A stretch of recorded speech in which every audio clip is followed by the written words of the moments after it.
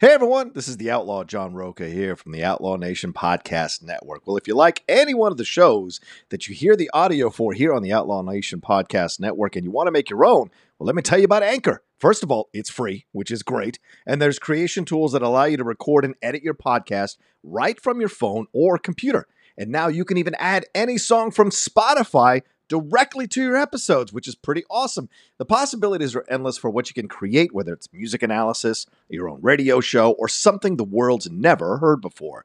And Anchor will distribute your podcast for you so it can be heard on Spotify, Apple Podcasts, and many more. You can make money from your podcast as well with no minimum listenership.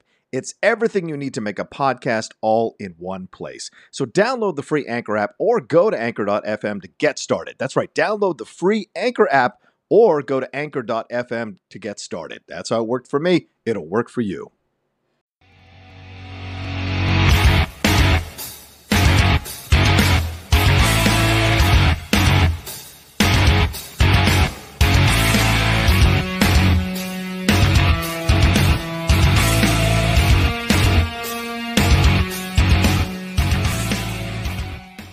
Hey everybody, welcome to another brand new episode of Strong Style. That's right, reppin'. Oh shit, that's right, we got ourselves a little brand in action. This is the shirt Aaron's sister made. Aaron sent it to me. It came literally an hour ago before we were going to do the show, and I was like, perfect timing. I didn't even wash it. I don't care. I'm going to put it on. It's a smooth shirt. It feels good on the skin. It's nice and soft. Maybe it's a soft heather leather. I don't know what they call it, but soft heather t-shirt. But that logo looks beautiful on it. So fantastic stuff. Thank you, Aaron Turner. How are you, my man? I'm doing great, man. I'm not wearing my Strong Style t-shirt. It is in the wash. So we'll see how that goes. I did wear it the other day when I went to Home Depot. So if we had fans at Home Depot, they were probably like, oh wow, cool. They got shirts now. Well, we're going to make this stuff available soon. Aaron and I were talking off camera before we started. We're going to figure out how to make this available for some of you that want to buy the Strong Style t-shirt. Some of you expressed interest in it. I'll certainly put it up on the Instagram myself, a picture of me in this shirt. So hopefully it'll drum up some interest on that end, and we'll update you as we go along. But hey, I am the Outlaw John Roca. He is Aaron Turner, and we are going to talk about a bunch of stuff today. And we're going to start off with that Dark Side of the Ring review of that Owen Hart episode they did. We're going to get into Seth Rollins and Jim Cornette going at each other over Becky Lynch and her pregnancy. And then, of course, we're going to finish off with Ember Moon's comments to backstage that were very emotional on her end, and explore her career and wonder what's next for Ember as she recovers from this Achilles injury, the unfortunate Achilles injury. But we should start where I started at the beginning here. Dark Side of the Ring, Owen Hart. First of all, Aaron, let me get your thoughts before we get into anything. Aaron, what did you think of this particular episode? You've been you've been very clear and critical on certain episodes, like the Road Warriors episode, and you like that UWF episode. Where did this episode land for you? I thought it was great. I really did. I'm glad they called it the final days of Owen Hart, not like the life and times of Owen Hart, because they kind of quickly went through his history, like with the Blue Blazer and stuff like that. So I'm glad that they hit on it.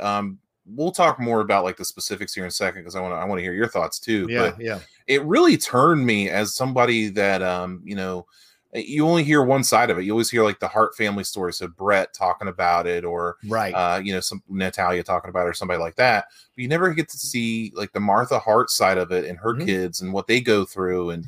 And wow, it was a real eye opener for me personally. Yeah, me too. I think so too. I really enjoyed it. And the thing is, I didn't know that much about Owen Hart other than my experience with him as, part of the Nation, right? The Nugget. I'm not a Nugget. I remember that kind of stuff. And I remember him teaming with Brett, but that was like at the tail end of me watching WWE. As soon as Hogan left, I rarely watched WWE until they came back with the Attitude Era. So I missed a large portion of Owen Hart's ascendancy. That being said, I did catch the tail end of it, and getting to see him, as I said, be part of the Nation. I'd seen the old clips of him teaming with Bret Hart or going against Bret Hart. I don't think I remember seeing any of those matches between him and Bret Hart, but I've seen the clips of them, scenes from them. They're pretty incredible from what I saw. And I remember I was at a restaurant in Tallahassee where we went to go see them when I was attending Florida State. We went to go see these pay-per-views. I remember being there with my friend Andre Gordon, who I used to host a wrestling show with on YouTube as well. I remember being there with him, and we were there watching it. We remember them saying the Blue Blazer. They went to dark and then didn't come back on for like 2 minutes or however 5 minutes it was, whatever it was. We thought the thing had gone out. We were freaking out. It was like The Sopranos. We thought the cable had gone out. We were all freaking out. And then, JR comes on and tells us what the situation is and that he fell. And of course, we don't have social media at that time. There's no one on Twitter. Right. There's no one, communicating that kind of stuff. So you have no idea what's happening or what happened.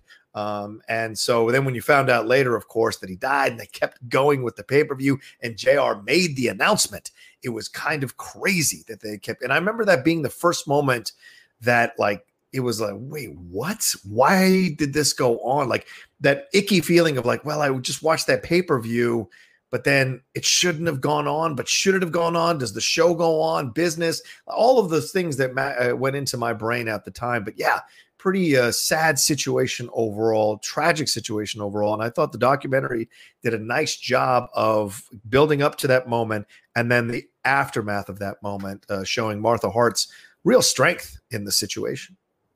Yeah, and unfortunately, you're only going to hear one side of it because Brett's not in this. No one else from the Hart family is in this. Not his brother Smith, not Keith, none of the other Hart brothers or anything like that. Of course, Jen the Anvil and Davey, we both lost them, so we don't have them to talk to. Right. But it was very eye-opening in the sense that Martha Hart has really been this person that unfortunately has been vilified by many wrestling fans for not allowing him to, have a WWE action figure anymore or be in the Hall of Fame or they did make a DVD about Owen's accomplishments, I feel like recently, but just not allowing him to be a part of his legacy, to be a part of these WWE things. Mm-hmm. And for the longest time, I was like, wow, Martha Hart's really terrible for doing that. Like, how could she keep Owen away from, what he loved to do? Yeah. And I heard Brett on a podcast once say that, he hasn't talked to Martha Hart in like 20 years or some crazy, like since this happened, which is just really sad to say the least, that's your sister-in-law and you have it and your nephews and nieces that you haven't talked to, which by the way, the Hart family bloodline is strong, man. His Owen Hart's daughter and son look just like him. Yeah, like it's crazy to see that, but they did talk. It was a lot of gloom and doom, unfortunately, in that, and towards the end it got a little bit lighter. But one thing I do want to bring up, that they didn't really bring up in this documentary is that Owen Hart was a notorious ribber. I think notorious prankster. Yeah, which was great. It's in a deleted scene. Dark Side of the Ring's Twitter put it up yesterday. There's a deleted scene where they talk about him being a ribber. But I want to talk about something else, like the stories that you hear about him being frugal. And like he would, you go to the airport, it's like late at night, there's fans there wanting autographs or whatever from these wrestlers. By the way, don't ever do that. It's annoying. And they come up to Owen Hart like, hey, can I get your autograph? Oh yeah, sure. Hey, can I stay at your place tonight? And then like Owen Hart would sleep on a fan's couch and have fans take him to the arena. Oh yeah, very frugal. Mick Foley did that too. Like just smart ways to get around, travel, like, use your fans to your advantage a little bit. And I'm sure people were overjoyed to have, hey, Owen Hart slept in my basement last night. And what do you do? Do you cancel your reservation? Do you have a reservation? Like, what do you do in that situation? I think he just was winging it, dude. Like, I really think he just was like, I'll find some fan. They'll take me there. And not like a malicious way or like, not like in a snooty way with like women or anything like that. Like not to hook up with women, just like, I know this person's going to be a fan, so let's just go ahead and I'll just go sleep on their couch. Like, it's kind of smart. And nowadays it'd be kind of dangerous to do that, but of course, I just thought that was really cool. A really cool little interesting thing about Owen. And him and Brett, of course, that's where they talk about the documentary. That's where Owen really took off, as his rivalry with Bret Hart. WrestleMania 10, Owen beats Bret Hart in probably the greatest opening WrestleMania match in a long time, if not the best. Eddie Guerrero and Rey Mysterio might have something to say about that, but excellent opening matchup. And then Owen and Brett did it again at SummerSlam in the Big Blue Cage, if you remember that, for the World Heavyweight Championship. But and Bret Hart was keen on letting Owen give Owen the belt, make Owen the world champion there at one point, and it just wasn't something that came to fruition.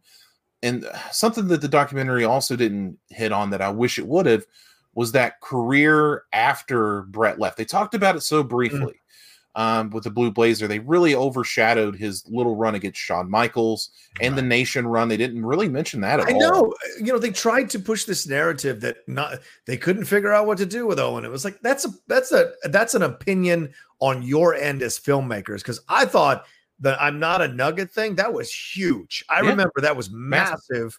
And the Nation stuff was massive as well. So that's where sometimes you have filmmakers or people involved in a production who decide what they think had value, what didn't, because maybe they have their opinion and they don't want to ask other people about it, or they want to fit it into their narrative that the WWE was at fault because they didn't know what to do with him creatively. They desperately turned to the Blue Blazer, and that's why he was hooked up to that thing and why WWE is at fault. So I agree with you in that way, that it wasn't.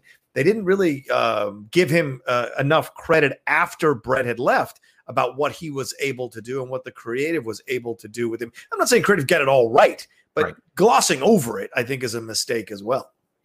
I can't remember who it was on the show. Was it Chris Jericho maybe that said, could you imagine like Owen Hart at that time was going to break out because of Edge coming in and like all these other people that he would have. Kurt Angle.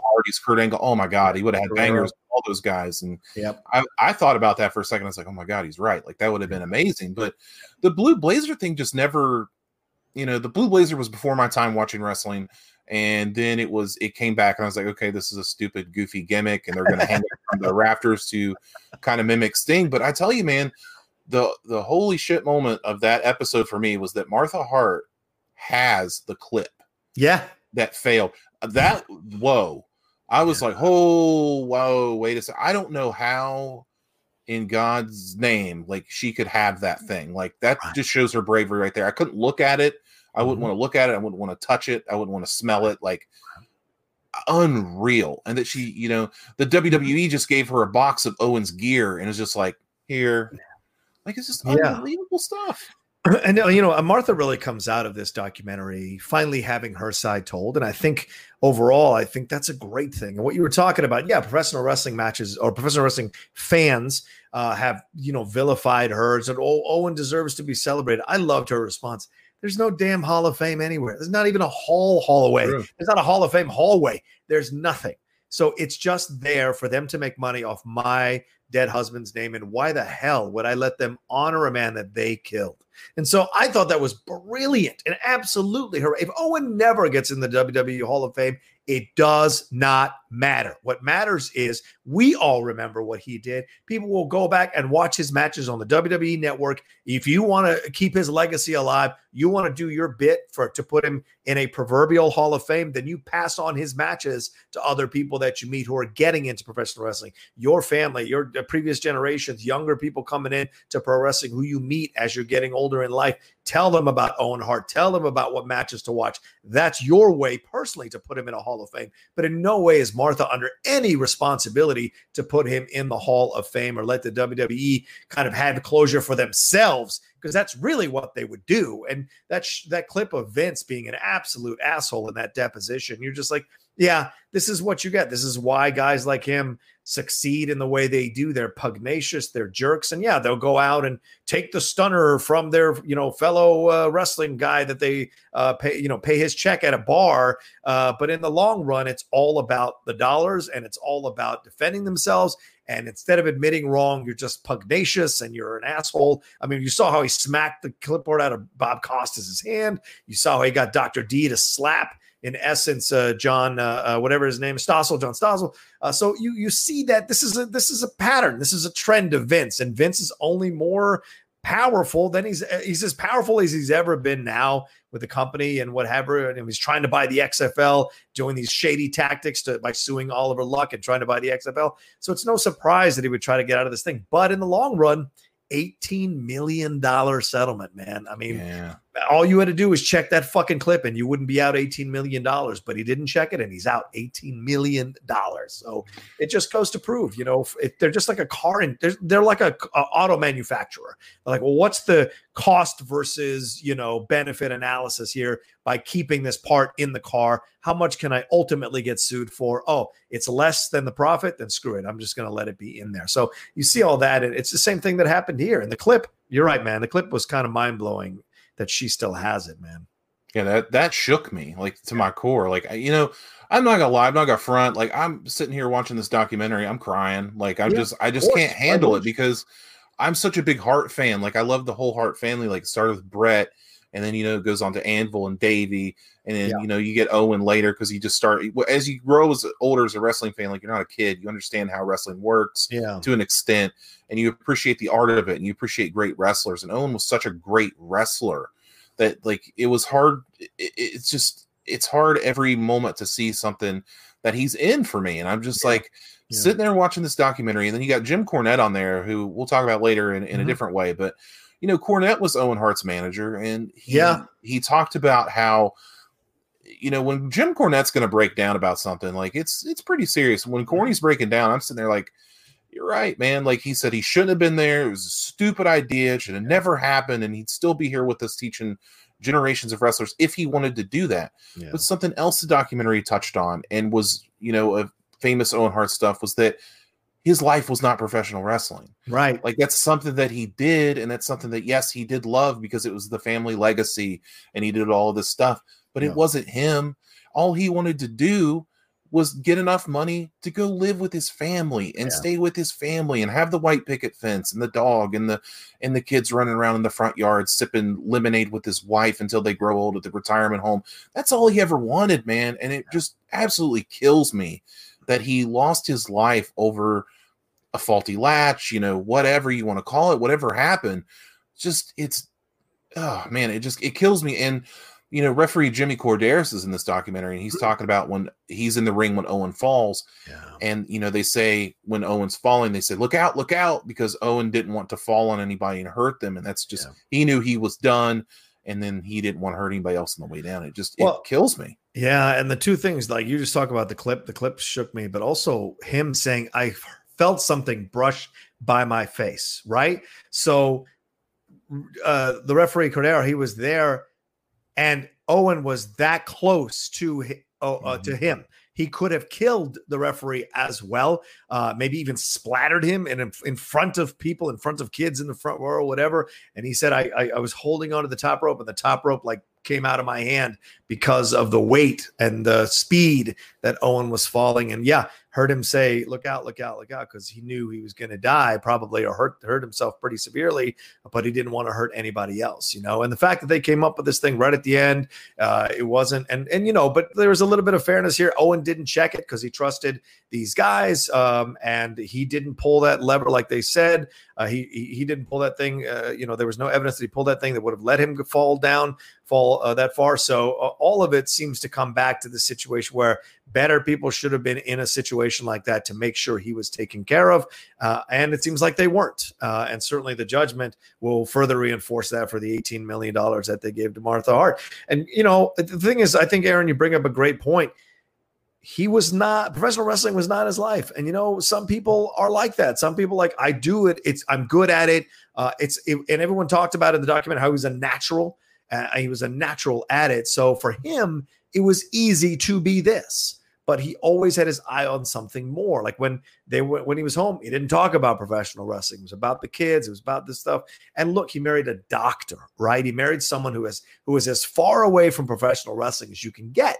And she, to honor him because she knows who he really is why she set up these foundations, why she set up the things that she's set up, is to honor his legacy and to honor his good heart and to honor what he would have probably been doing eventually after he retired wrestling, was giving back to the community and helping others and leaving a strong legacy of brotherhood and a commitment to community amongst the people who need this kind of assistance. And so overall, I just thought that she came out so great from this, and it was and she didn't come off inauthentic or somehow with an axe to grind or carrying a grudge. for her, it's a very simple logic to this whole thing. And there is no, and her kids are not, they didn't feel like they were being interviewed and they were like, we have to say this. None of that. They both felt the same way about this situation, which lets you know that Owen didn't really push professional wrestling on those young kids growing up in their formative years, or else they might have been like, well, my dad always loved it. My dad, no, they were like,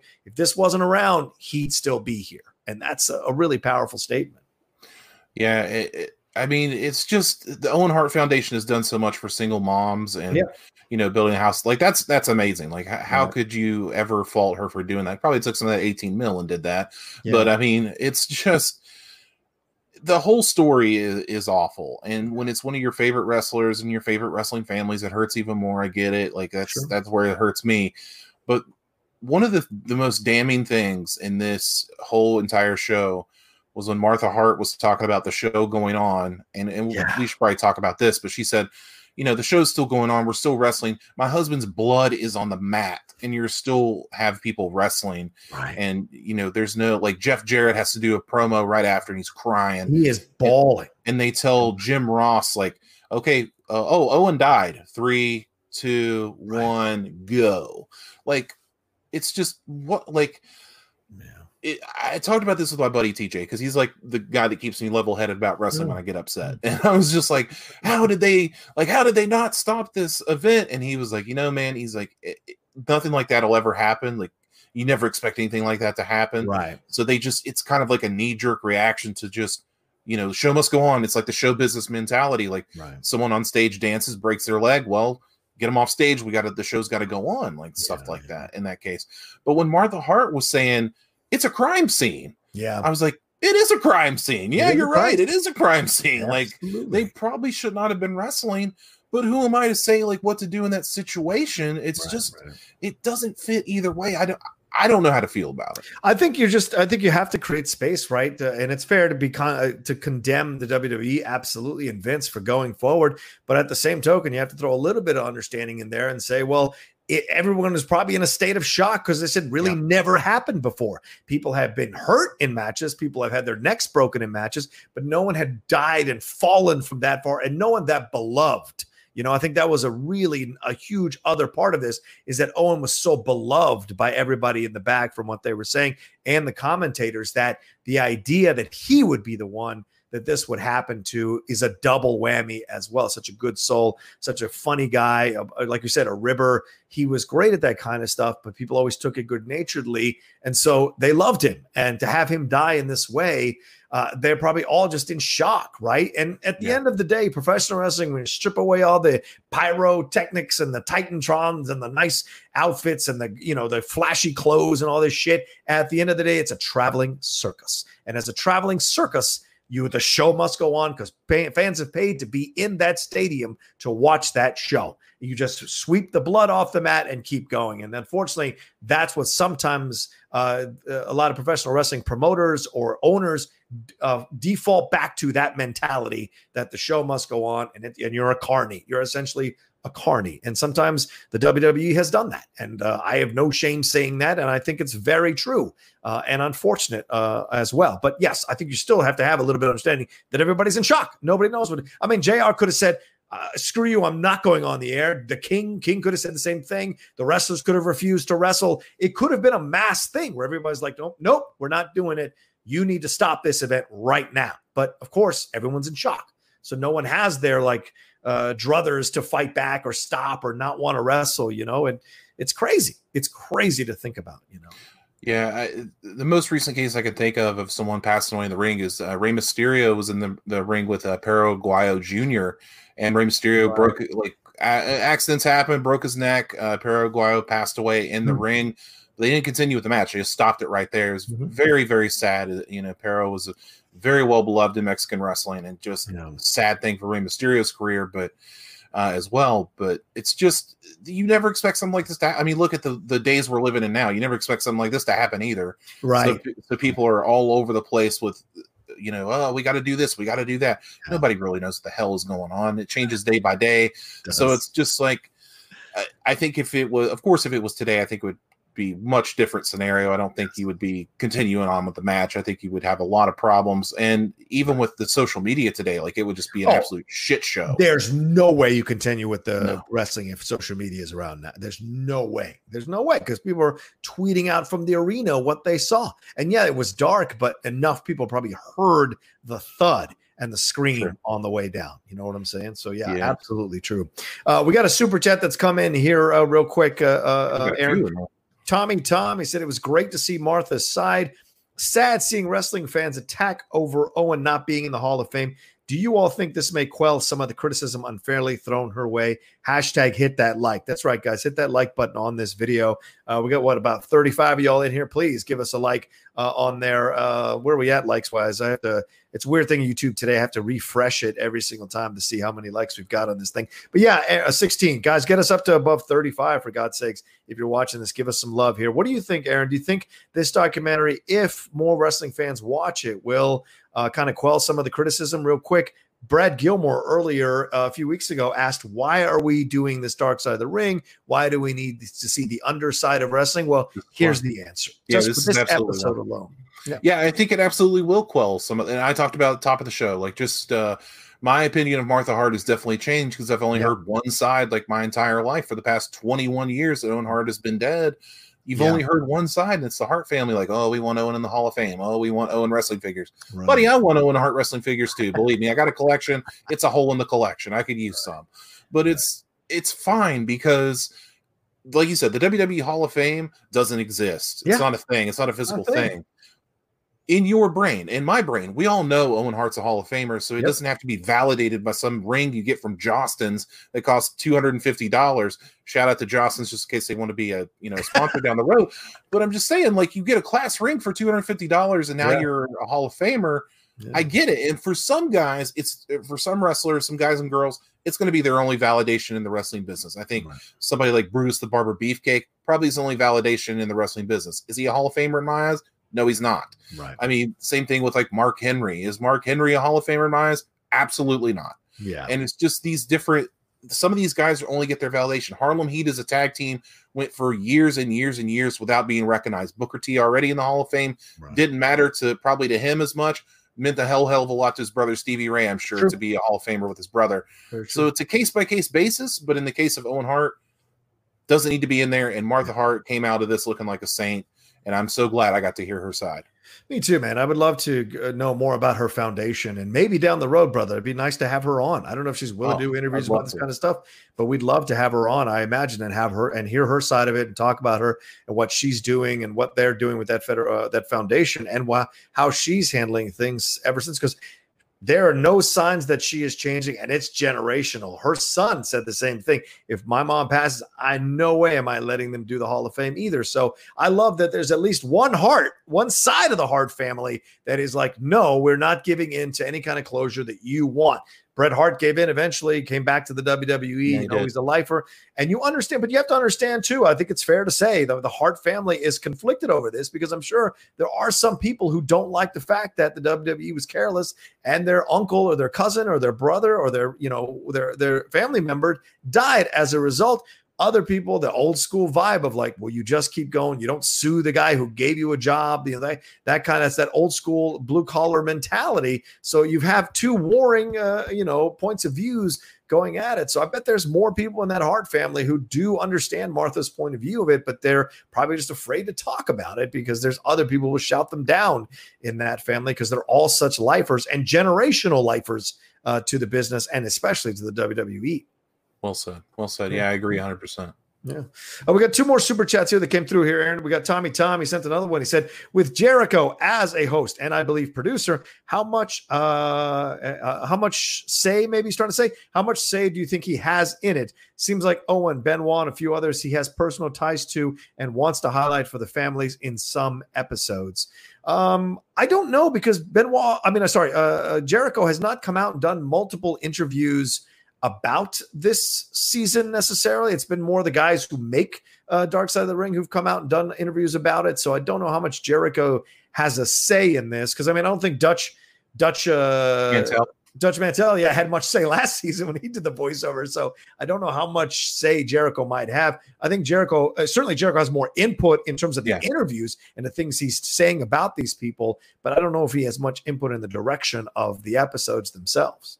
Yeah, I don't think he's having direction in the episodes. I think if anything else, he's a good bridge to get to these people because he did have Nancy Benoit's sister on his podcast and interviewed her about that. He had Martha Hart on Talk is Jericho talking about it. So if anything else, he's just a good bridge to get these people's stories told. I don't know if he has a monetary stake in it, probably, but I don't think that's his driving force. Jericho has always been trying to get these family stories out and tell the whole story. That's always been his thing from day one.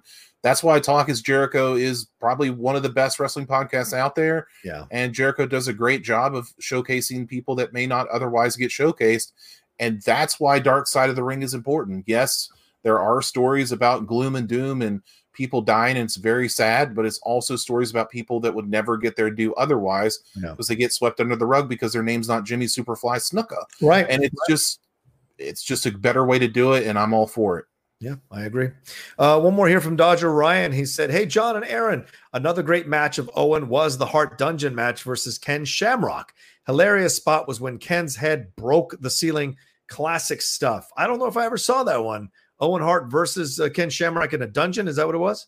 Oh, yeah, the Hart family dungeon. If you notice in the Dark Side of the Ring, he's wearing that Lion's Den shirt Owen Hart was in one video, so I thought that was pretty cool. Nice little callback there. Yeah, we could talk about Ken Shamrock in a whole other episode. I could talk a whole episode about Ken Shamrock and how he should have been WWE Heavyweight Champion, but we'll save that for another time because Ken Shamrock's 100 times better than Ronda Rousey was in the ring. That's not a knock. I'm just saying. That is a knock.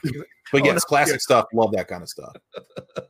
Own up to your knock, Aaron. That's a total knock. Hold on. I love Ronda. Let me hit some of these comments that aren't super chats. I thought some people had some tough things or strong things to say. A lot of people saying, Roka, you got to watch that that WrestleMania 10 match. I absolutely will put it on after we're done with this show. Ed Haskell says that Owen DVD is not good. It's meh. Okay. Barely has any of his great matches. No photos. I watched an interview with Brett yesterday from 4 to 5 years ago. Brett said Owen's wife won't let WWE use many of Owen's matches, can't use childhood photos and more. Brett also said the questions he was asked in the interview for it were BS questions, couldn't answer in certain ways and more. All right. Sounds about right. That makes sense. Let's see. Becky Lynch's match is that WrestleMania. Her favorite match is that WrestleMania match, WrestleMania 10, between Owen and there. And here's Joe Self. He said, I was there live the night Owen Hart died. They didn't announce to the live crowd that he had passed away. I didn't find out until I got home that night. Yeah, Aaron, we heard my experience of it. Were you watching when it happened? What were you doing, or did you hear about it later? No, I mean, this is 1999, so I'm 13 years old. I don't know what I was doing, Little League game or something. I don't know what I was doing. You weren't a massive wrestling fan at that 13. Well, I was. I can't afford pay-per-views. Like my dad built railroad cars, man. We couldn't be affording pay-per-views like that. But fair enough, Aaron. Fair enough. But yeah, I mean, I'm sure I heard about it the next day or later that night, or through the whispers of the grapevine at elementary school or middle school the next day. Someone say, "Hey, Owen Hart died." Like, what are you talking about? Yeah. And yeah, that's probably how I heard about it, I'd imagine. Well, that's why we went to watch him at the at that restaurant, because we didn't have to pay to go in. We just had to buy food and drinks, but we didn't have to pay for the pay-per-view. They did it. Tommy Tom says, mad props to Martha, such an amazing woman, and the entire family, her side of the family, I think is what we're talking about. I thought Jericho said on some other doc, the thought was the clip wasn't effective, but Owen's father, Boa, got caught in the latch. Feather Boa, right. Feather Boa got caught in the latch. Owen probably pulled the boa, which unlocked the latch. Is that what you've heard that before? I have not heard that, but it wouldn't surprise me if that happened. I mean, who knows? Right. Who knows what happened? Right. I agree. But one more thing I do want to bring up. Definitely, man. This is a little bit of an addendum.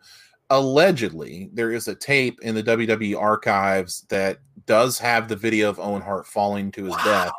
Allegedly, for litigation purposes, of course, right? And allegedly, it's labeled "Do not copy, do not delete, and do not view." So that's alleged. Now that has never been confirmed, but there's a few tapes like that apparently that exist in the WWE library. Do not delete, do not copy, and do not view. So yeah. just keep that out there. Well, Jay said you didn't have to rely on your dad. You could ask your mother to order the pay-per-view. Well, my mom was a nice lady, but we don't have to talk about that. That can we'll that dark side of it, dark side of the strong dark side of my childhood. I don't think we need to talk about that. Best line from the dungeon match was Jerry Lawler saying he hit a dumbbell with a dumbbell. The king, man. Oh, Jay is saying that his mother ordered the pay-per-view and that she was livid that WWE didn't end the show after. Really? Death. Okay. Well, so some people were aware that this was the wrong thing to do who were watching. So yeah, shout out to them. Let's see here. I watched 99 Over the Edge the night Owen Hart died. I was 12 or 13 at the time. Same. I was totally shocked after the announcement. It was double shocked that kept the show going. So he got to watch that 13 years old, just letting you know, Aaron. There you go. Chris Taylor says that you start next season with Brian Pillman and end the season with China. I think a China Dark Side of the Ring should be a double. It should be a two-parter. That'd be two good ones, right? Yeah, and it should be a two-part of the China one. Pillman, I think you can do in one episode, but China, you got to do two. I think Eddie Guerrero should get his own as well. I think it's about time for an Eddie Guerrero one. Yeah, a lot of good stories to come up on Dark Side of the Ring. I don't think Dark Side of the Ring is going to go away for a long time. I think it's got good staying power. No, as long as there's so many wrestlers who experience these situations and people who are willing to talk about it, why wouldn't it? And you may not like an episode, but you can't argue the construction and the way it's done. You can tell there's care behind it. 100%. They may not fill it in with enough information that you feel is satisfactory, but there's care here, and it's a good thing. Overall, it's a good thing. All right, let's move on to our next subject and let us know what you thought about it as well in the comments section. If you're watching after we've recorded this live, feel free to leave a comment down below and let us know what you thought about it and what moved you all about WrestleMania 10. About the Dark Side of the Ring episode. If you saw the WrestleMania 10 match and what you think were some of Owen Hart's highlights as a professional wrestler in the WWE, or if some of you have seen it outside the WWE, his stuff he did there as well. All right, Aaron, what do we got next here on the news front, my man? Oh, boy. So now we're going to talk about Seth Rollins speaking out against Jim Cornette, our good buddy Jim Cornette. Our good buddy is your good buddy. Okay, my good buddy Jim Cornette. So if you're not aware, Jim Cornette made some comments about Becky Lynch and her pregnancy. Let me quote it here for you. This is from Jim Cornette's podcast. He said, "What would you do if your wife came home and said, instead of making $1 million next year, I'm going to basically be just a raging bitch for the next 9 months and then give you even more shit to worry about around the house?" Yeah. I mean, anyway, let's finish out the story and we'll talk about it all as a whole. Stiff. Yeah, it's true. It's a Bob Holly shot, is what that is. But Seth Rollins did speak out about it. Of course, the father of the child, as he would. Seth Rollins was on After the Bell, the Corey Graves podcast this week, and here's what he said. It hurt my feelings on a personal level because Jim Cornette is someone who is a legend in our industry and someone who I've personally worked with at Ring of Honor. For him to come out and say real negative things, some real misogynist things about women in general and pregnancy in the industry, it kind of caught me off guard, made me lose a lot of respect for somebody that a lot of people already kind of lost respect for. And I was still holding on to hope that somewhere along the line, there was a personal connection between Jim and I, and he would think twice before making some egregious comments about women, about my wife, that were just completely, and I can't even forgive them. I don't even want to repeat them. Yeah, wow. Powerful move, powerful stuff. The thing is, what Jim is saying, like, you can, how can I say this correctly? Jim is one of those guys that has made a living being outrageous. And the thing is, once you go outrageous, you have to keep topping it, right? The Alex Joneses, the Stephen A. Smiths, these guys who come out and they say the most ridiculous stuff sometimes, and they double down on it, but fans love it for whatever reason. Why? Because there are so many fans who think we live in a politically correct world, who want to be able to say these things if they want to say these things and don't want to be raked over the coals for it. Cornette's one of those guys. Now, that being said, I love Cornette on Dark Side of the Ring. I think he's essential for every episode they do. He's got incredible points of views. He's very eloquent about them, and he's funny to watch, and he's interesting to watch and engaging to watch. And certainly, as Aaron mentioned earlier, seeing him tear up about Owen got me. And that is really something that you can count on with Jim Cornette in every one of these episodes. He's an authentic dude in terms of when he's sitting down talking about this stuff. Is he sometimes fibbing or telling, stretching the truth a little bit? Probably. But overall, you do sense that he's authentic in where he's coming from. And comments like this throw you off, but he has to keep a brand going, which is the outrageous Jim Cornette. And it helps him get views and helps him get downloads and sponsors and what have you. But I thought this was I thought the fried chicken thing was a step too far. This is even farther a step too far because this is a young woman who has every right to do with her body what she damn well pleases. And if she wants to have a baby at the time in her life, when she's 33 years old, because she knows she can't just, because she wants to have a baby. She wants to have Seth Rollins' baby. She wants to have a baby of her own. She wants to be able to raise it. She doesn't want wrestling injuries to affect how she can raise this child, things of that nature. I think that's important here. She made a decision. Seth, they made a decision together as a couple. They're going to have this baby. And yeah, she's walking away from $1 million per year. But I think she's getting even greater credential with the fans that she is willing to walk away from such a lucrative situation to have her child, because so many wrestling fans are families. They come from families. It's passed down from family members to younger family members. So they get it, this idea of walking away to have a family. And it certainly doesn't mean she can't come back. Trisha's come back and wrestled after kids. Many of female wrestlers have probably come back and wrestled after having children. Certainly Fabulous Moolah had a child and was wrestling for so many years. So it doesn't mean she can't wrestle or won't wrestle. And there's no way. And wrestlers take a break all the time for injuries. She could go away for a year. And when Becky Lynch got announced at WrestleMania, the place would lose their mind. So she's the kind of person that isn't going to lose anything by going away for a year. What'd you think? Well said. I'll just start right there. But I am a big Jim Cornette fan. Jim Cornette's a Southerner. I'm a Southerner, I guess. He's from Kentucky. I'm from West Virginia. He talks about a lot of the same wrestling that I grew up with as a kid that I love. A lot of the same wrestlers. We talk the same kind of language in terms of that Southern style. But the thing is, though, that even I can recognize a habitual line stepper, as Charlie Murphy would say. He's a habitual line stepper. That's for sure. Exactly. And he stepped over the line this time. And sometimes corny being corny will get out so far. You got to reel corny back in, because corny gets a little crazy. I know he has great respect for Seth Rollins and their time of Ring of Honor. So I don't know where this came from. Like you said, it's the problem in America today, or in the world today. If a woman wants to do whatever the hell she wants to do with her body, then let her. She can do whatever the fuck she wants. Her body, her choice. Right. And at 33, Becky Lynch is 33. Yeah. Clock's ticking. Yep. Clock's ticking, man. So why not do it in your physical prime? You got time to step away. It's not like your husband's hurting for money. Right. It's not like the family's hurting. I think he's probably doing all right. Probably the top earner in the company.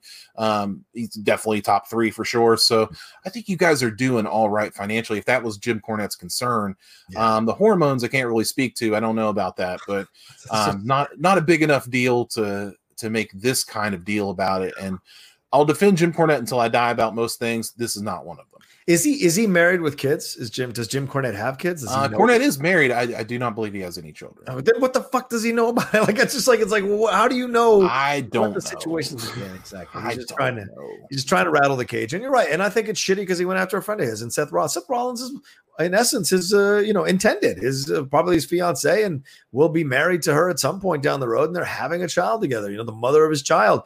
That's real deep shit. That's primal stuff you're messing with there. And as you said, it's Southern, but it's not a Southern approach. It's a Southern guy saying anti-Southern things, in my opinion, because the South prides itself on family, prides itself on those values of having children. It's backwards, right? It's completely backwards. It seems weird that you would think this is a negative situation, So overall, and I appreciate Seth Rollins' very measured comments that you can tell he's pained to have to deal with this stuff. I mean, who wakes up one morning going, "Oh, great, this guy I had a really strong relationship with professionally and probably personally is crapping all over my wife's decision." I mean, I bet you can even imagine Becky Lynch being upset about this, legitimately hurt by this kind of stuff overall. And it's kind of inadvertently fits the narrative again that people have been saying politically. Old white men telling young women what to do with their bodies, what they can and can't do with their bodies. It fits that political narrative as well. So all kinds of things about this are wrong, just wrong on so many levels. And unless he apologizes And no matter how much he tries to defend it, he's completely in the wrong here. Not going to happen. Exactly. He didn't apologize about the fried chicken comment. It lost his gig there at NWA Power, but doubled down actually on that. He doubled down. Exactly. So, he tried to walk them back a little bit, I think recently Jim did, but it really was that much of a walk back. So in the end, he's just going to say what he needs to say, I guess, to appease his fans and keep the views. But I think it's such a massive mistake, and it sends a bad message to young female wrestlers who are coming up in the business. Hey, these cronies, these old fogies still get to tell you what to do or want to offer their opinions of what you should do. I don't know. It strikes me wrong on so many levels, brother. I will shout out a few women that have had children and come back. I mean, you have Maurice. She had a kid, came back and did great. I love Maurice as a heel. She's excellent. I don't know if she's come back anytime soon. Now they have 2 kids, so I don't know if she's going to have the time. And then you got Brie Bella, of course, wrestled after she had a child. Right. You mentioned Trish. Trish is a great example. Left the business for her kids to start a family. Right. Really came back better than ever. Like, I thought she was really great in her last couple runs. So, yeah, man, women having babies, coming back, kicking ass. That's the way you do it. And something else about Jim Cornette, man. Like, I always say, if you're going to listen to a Jim Cornette podcast, he has 2 a week. On Monday, he does the Cornette drive-through because it's just a Q&A with fans. So, fan asks him a question about anything, he'll answer it. And he goes into such great detail about classic wrestling. It is worth your time to listen to. Now, the Cornette Experience is the other one. Now, it can range from talking about old school bluegrass music to why Donald Trump's the worst person on planet Earth. And for that, it is worth a listen as well. But if you want to listen to and get some great history, stick with Cornette's drive-through. You cannot go wrong. You're not going to hear a lot of controversial stuff on the drive-through unless it's just opinion-based. You're probably not going to hear this Becky Lynch stuff, I wouldn't imagine. Yeah. Mickey James. Yes, Mickey James. Oscar in the chat. Right. 3 Mickey James came back from as a kid as well, of course. 3 kids. Yeah, love Mickey James. Look fantastic. Yeah, John Cena knows all about that. Anyway, so all right, let's move on to our next news item there, Aaron, as we'll see what happens, and we'll see if Seth Rollins finds Cornette and knocks him out. We'll see. I don't think anybody will fault him, but yeah, please. What's our next thing, Aaron? All right, so this one's another piece of somber news. Ember Moon was on WWE Backstage this week. She was talking about her injury. I was wondering where she was too. Like, I'm a big Ember Moon fan.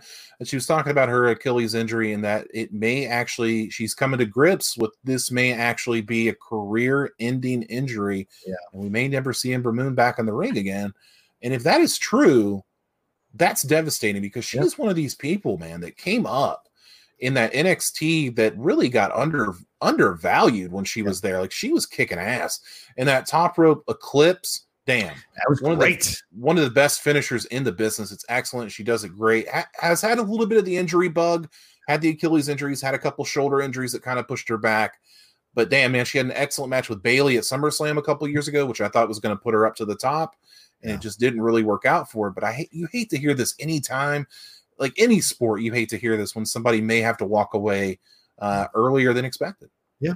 Well, I mean, her comments, I don't know if you read them, Aaron, before we started the show. I'm sure you know all about them, but she said real quick, I look back at my career in WWE. I've been here 5 years.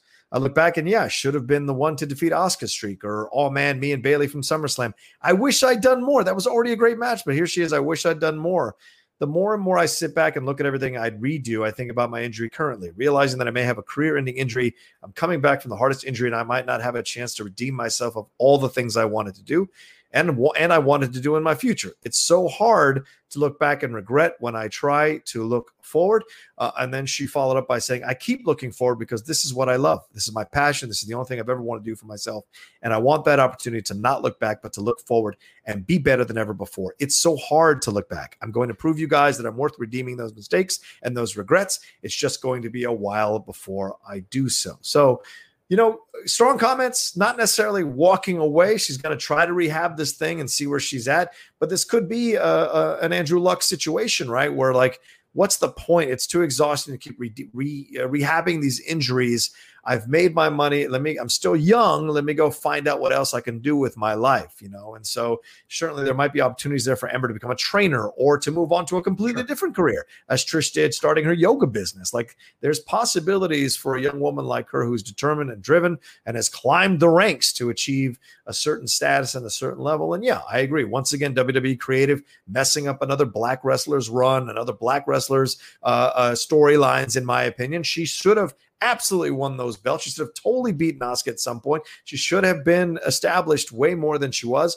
They introduced her well, but then once again, they kind of blew it in giving her storylines and some of these matches. And she's a young talent, a high flying talent. And yeah, the injuries probably stopped some of those runs from fully being realized, but she's an incredible athlete. Naomi's another one, like two female black wrestlers. They just keep dropping the ball in how to book them, but somehow they can figure out Bayley. Somehow they can figure out Charlotte. They can figure out Becky. They can figure out all these other white women. You got to be able to figure out black wrestlers as well, for God's sakes, and give them a little bit of the same run that you're giving the white wrestlers. So to me, it's just unfortunate because Ember's an incredible athlete, dude. Yeah, no doubt about it. I mean, her and Asuka in NXT had some bangers, man. Like, there's no doubt about that. And, she beat Shayna Baszler when Shayna Baszler was just getting really started in NXT. And I think that's kind of what did her in. Is like, the people in NXT saw Shayna Baszler and they're like, all right, well, we got Ember Moon as champion, but we really like Shayna Baszler. So let's get Shayna there and let's go ahead and take Ember and move her up to the main roster.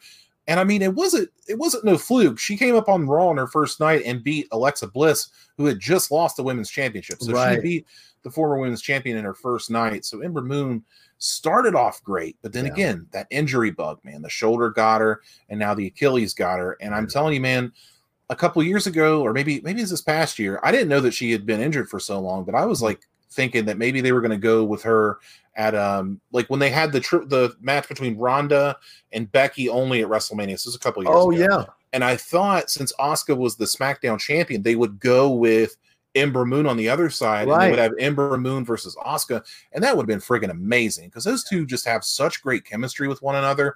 They like each other, they're friends, and I think that would have been really something to push Ember Moon to the top. And she's had some opportunities and some things haven't gone her way, and she's admitted that. But I could definitely see a career for her as an announcer. She's on, or not as an announcer, but like as a backstage talent, like on WWE Backstage, she's great. She's really great at that. And I know she does a lot with Up, Up, Down, Down, the video game stuff. She's a big gamer. So I could see her like going to E3 and being like a correspondent or doing stuff like that. Be in the, the, what do they call it? E-gaming, be that kind of person. I could see her doing that because she just loves that environment and loves that kind of stuff. So I know it's like really sad to watch these kind of things and you're hurt and all you want to do is get back in that ring. And maybe she just had a moment of, I'm doubting myself. But I hope it's not. I hope it really turns around. I hope she gets to come back in some capacity because you see somebody like Paige that's hurt and can never come back. And it's really a pain in the ass to watch. And I just hope everything turns around for her because she's a great person. And, I hope everything turns around. Well, you bring up a great point, Aaron. Sometimes people just when they're in the situation, especially with the self-isolation, the self-lockdown, plus your rehabbing injuries, or even if you wanted to leave, it's encouraged for you not to leave the house. You can go a little stir crazy, maybe get inside your head too much. I mean, the fact that she's looking back and regretting, that's a terrible thing to do because there's no end to that black pit. There's no end to that once you start going down into that, going, oh, I could have done this better. I could have done that better. I could have done this. You'll just keep cycling all the way down until you hit the bottom, and it's not a pretty place down there. So she did what she did. There's nothing she can do to change it. Just move forward, keep rehabbing and focus on what you're going to do when you get back. And a little bit of that shown through on the second half of her comments. So hopefully that's more the prevalent mentality than the mentality of, oh, I'm looking back on all the stuff that I could have done better, that could have worked out better for me, stuff like that. Because that doesn't help you in any way, shape, or form. The other more positive point of view will help her. And we'll see. And if she doesn't make it back, and if it's an injury that keeps her out of wrestling, like you said, I think there's other options for her in the video game industry or what have you, where she can shine just as powerfully as a correspondent. And look, as a guy who found his way in this, who wanted to be an actor for 15 years. I've never been happier over the last 5 years doing this than I ever was in those 15 years I was acting. This is more joy. And so sometimes it may not work out what you intended or what you initially intended to do. Another thing appears. And if you follow that path correctly, it may be something that's a lot better for you and more fulfilling for sure. Yeah, and I was actually looking ahead to the chat there. I see Mur Tarancha. I'm sorry, I can't see. He's saying that Up, Down, Down got 2 million subscribers pretty fast. So Up, Down, Down is not something that WWE even really talks about a lot, but it's Xavier Woods. He started that Up, Down, Down video game channel. They do a lot of awesome stuff on there, man. There's one video where they go to this guy's house and he has every video game ever made. Wow. And it's wild. It's wild to watch. But yeah, man, like him and AJ Styles and Kofi and like all these gamer guys, Tyler Breeze, like Ember Moons, Lena Vega, like they all go and just play video games and chat with each other. It's kind of awesome to watch. Wow. So I could see her doing much more with that in the future. I think that'd be great for her. Why not? I mean, it's not like Xavier Woods is winning titles anytime soon, so it's a good way to keep her. So right, exactly. But Mortaranta follows up saying that channel is literally keeping Tyler Breeze's job.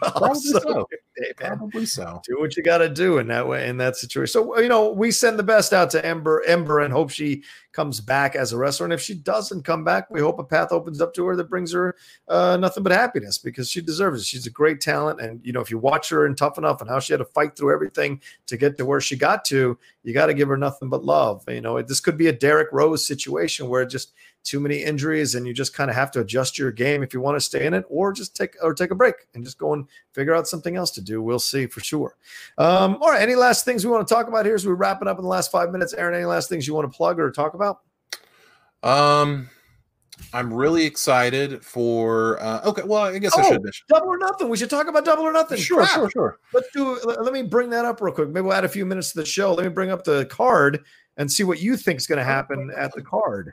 Because that was for those of you who don't know, we put up the presser for the media briefing that happened for AEW Double or Nothing with Cody Rhodes there. He was answering questions from the press. Aaron, unfortunately, didn't get a chance to answer a question, but still, it's a good thing to listen to. But Aaron went representing Strong Style, so which I appreciate madly. And we posted up, it's like a 30-minute video up there for you all to listen to on the Outlaw Nation channel under the Strong Style banner. So we put it up and already it's got like 400 views, 500 views. So go and listen to that and see what Cody thinks about what he thinks is going to happen this weekend and why this pay-per-view is like a very important pay-per-view in this young company's history, according to him. So, all right, let's start from the bottom to the top, my man. AEW Private Party versus Best Friends, which is the buy-in pre-show. Any thoughts on that one? Well, Cody said in his presser, he said that the best friends, Chuck Taylor and Trent Beretta, were really two guys that are on the come up and could be number one contenders pretty soon. So that tells me that they will go over Private Party. But I do love the hell out of Private Party. They are awesome to watch. All right. Cody's brother, Dustin, taking on Sean Spears, a last-minute addition to the card. Thoughts on this one? The chairman, Sean Spears, who I really have not liked since he came to AEW, now I kind of like him. I like what he's doing. The former Ty Dillinger, married to one half of the Iconics, Peyton Royce, not going to be mad about that. Yes, sir. And going up against Dustin Rhodes. I mean, Dustin is better than ever doing the DDP yoga thing. I actually think Sean Spears is going to get a victory here. I think that it's long overdue for him to make some kind of run. He had the thing with Cody last year that really, really didn't take off like it should have. So I think he'll get a big statement win here. Okay. All right. Now, Britt Baker taking on Chris Statlander. Baker locked Statlander in the lockjaw outside the ring during a four-way match on May 13th. With these ladies, Baker upped the attack by refusing to release the hold after the match, which led to this bout. Who you got in this one? Well, unfortunately, this match ain't gonna happen because Britt Baker tore her ACL. Is MCL ACL something is the rumor that happened this week on Dynamite that she has a serious knee injury and may be out about 6 to 9 months. So, unfortunately, this one's off the card, and it's a real shame because Britt Baker was one of these people that they brought in as a babyface, thinking she would be the face of the women's division, and it completely backfired and was not good. And then she turned heel, and all of a sudden she had a character, and it was great. And I really wanted to see what she could do. And she is a dentist here in Orlando, so hey, Shout out to her. She's a doctor. Any truth to the Adam Cole situation with her that apparently WWE's banned Adam Cole from going to any of her AEW matches? That would be funny. I don't think that's true. I mean, he's probably not going to Dynamite tapings when there's like nobody there, but I'm sure she was in the crowd at TakeOver and they showed her on camera at NXT TakeOver. So I'm sure that's not true. Yeah. All right.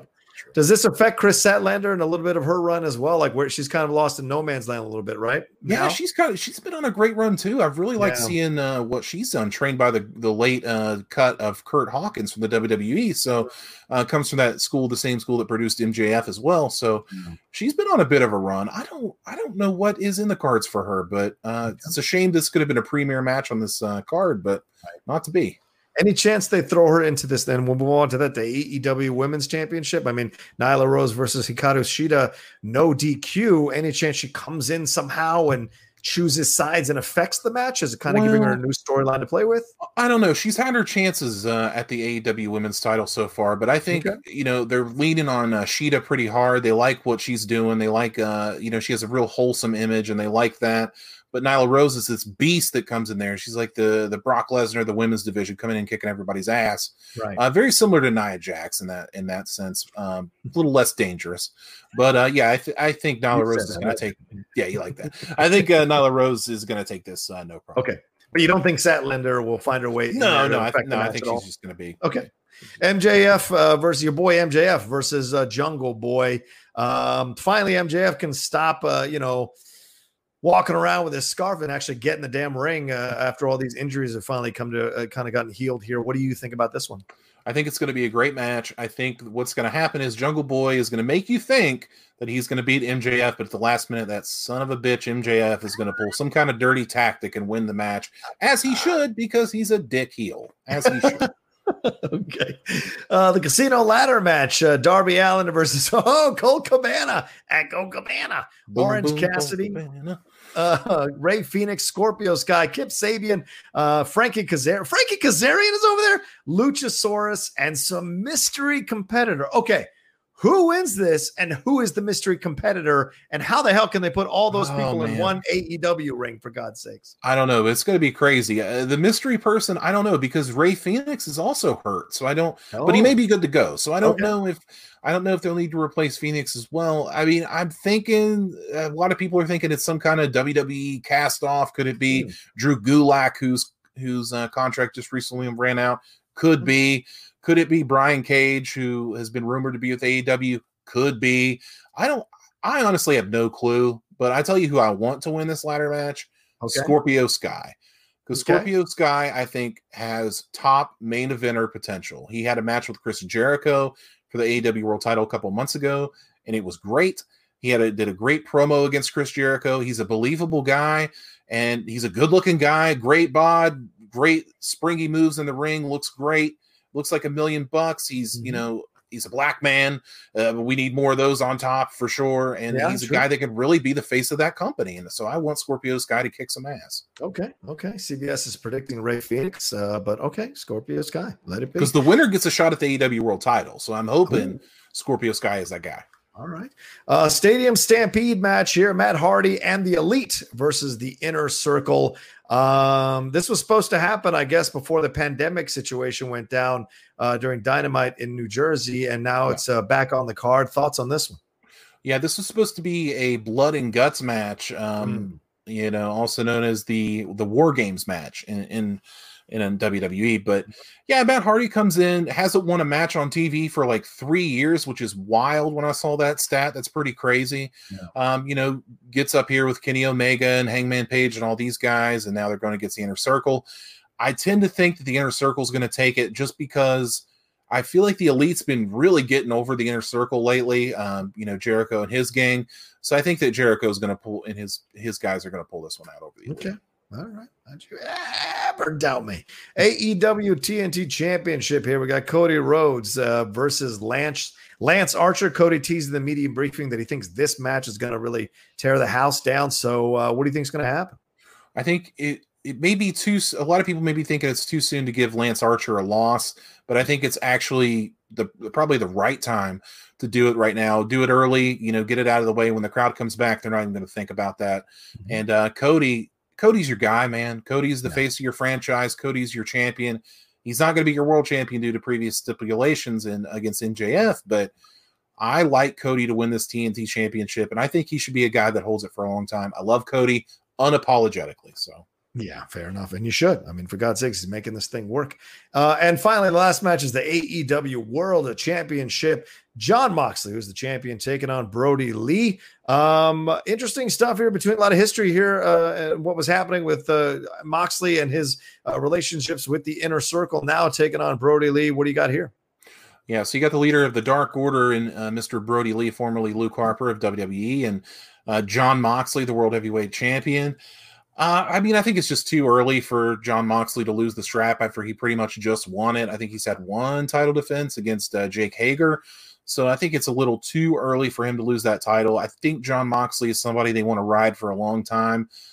They got a lot going in him, a lot of merch, a lot of time invested in Jon Moxley. So I think he'll keep it rolling here. Boom, boom. All right. Well, there you go. That's your predictions for this weekend's AEW Double or Nothing, All Elite Wrestling Double or Nothing, happening this weekend on Sunday night. Don't forget to listen to that presser, the media briefing that we put up on here on the Outlaw Nation under the Strong Style banner, and give it some love. Just one last check to make sure we haven't missed any Streamlabs or Super Tests before we wrap this thing up. We did not. All right. Well, thank you all so much. Please subscribe below to the Outlaw Nation channel. Get us marching towards 15,000 subscribers and moving towards 20,000 right after that, as much as you can. Aaron, where can they find you and everything you're doing, my man? You can find me on Twitter at only Aaron Turner, where I will be talking about and buying wrestling figures. That's me. Nice. You can always follow me at The Roca Says on Twitter and on Instagram. See everything I got going on as well. And please remember, I'm on Twitch now, The Outlaw Nation, all one word, lowercase. I'll be doing a lot more Twitch coming up. And also I'll be on Facebook Live a lot more on the Outlaw Nation Facebook group, which started 2 years ago, run by my friend Mike Shea.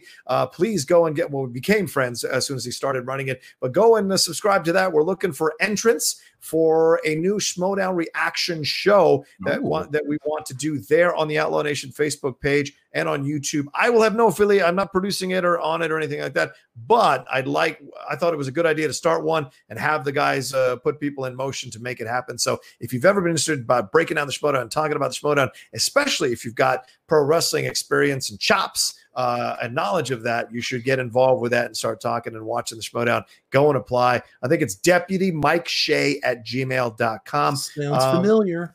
Sounds familiar. All right, that's it. That's it. We're done. Thank you all so much for watching us live. My Friday is over. I'm going to go relax. Aaron, thanks again for joining me here live on every week on Strong Style. It's been a blast doing the show with you, my friend. Enjoy your weekend. Enjoy everything you got doing. And are you going to watch Double or Nothing? Are you watching it too? Yeah. I'm going to watch Double or Nothing, and maybe I'll do a little live tweet about it. I'm sure we'll talk about it next week, since nothing else is going on, for God's sake. Yeah, I'll find something. I'll find my way to watch it. That's for damn sure. I'll send you a link. That's right. All right, and I'm going to go off and watch that WrestleMania 10 match now with Bret Hart versus Owen Hart in honor of that man right up there. All right, take care, everybody. Have a great rest of your weekend, and we'll talk to you next week with another live episode of Strong Style here on the Outlaw Nation Network.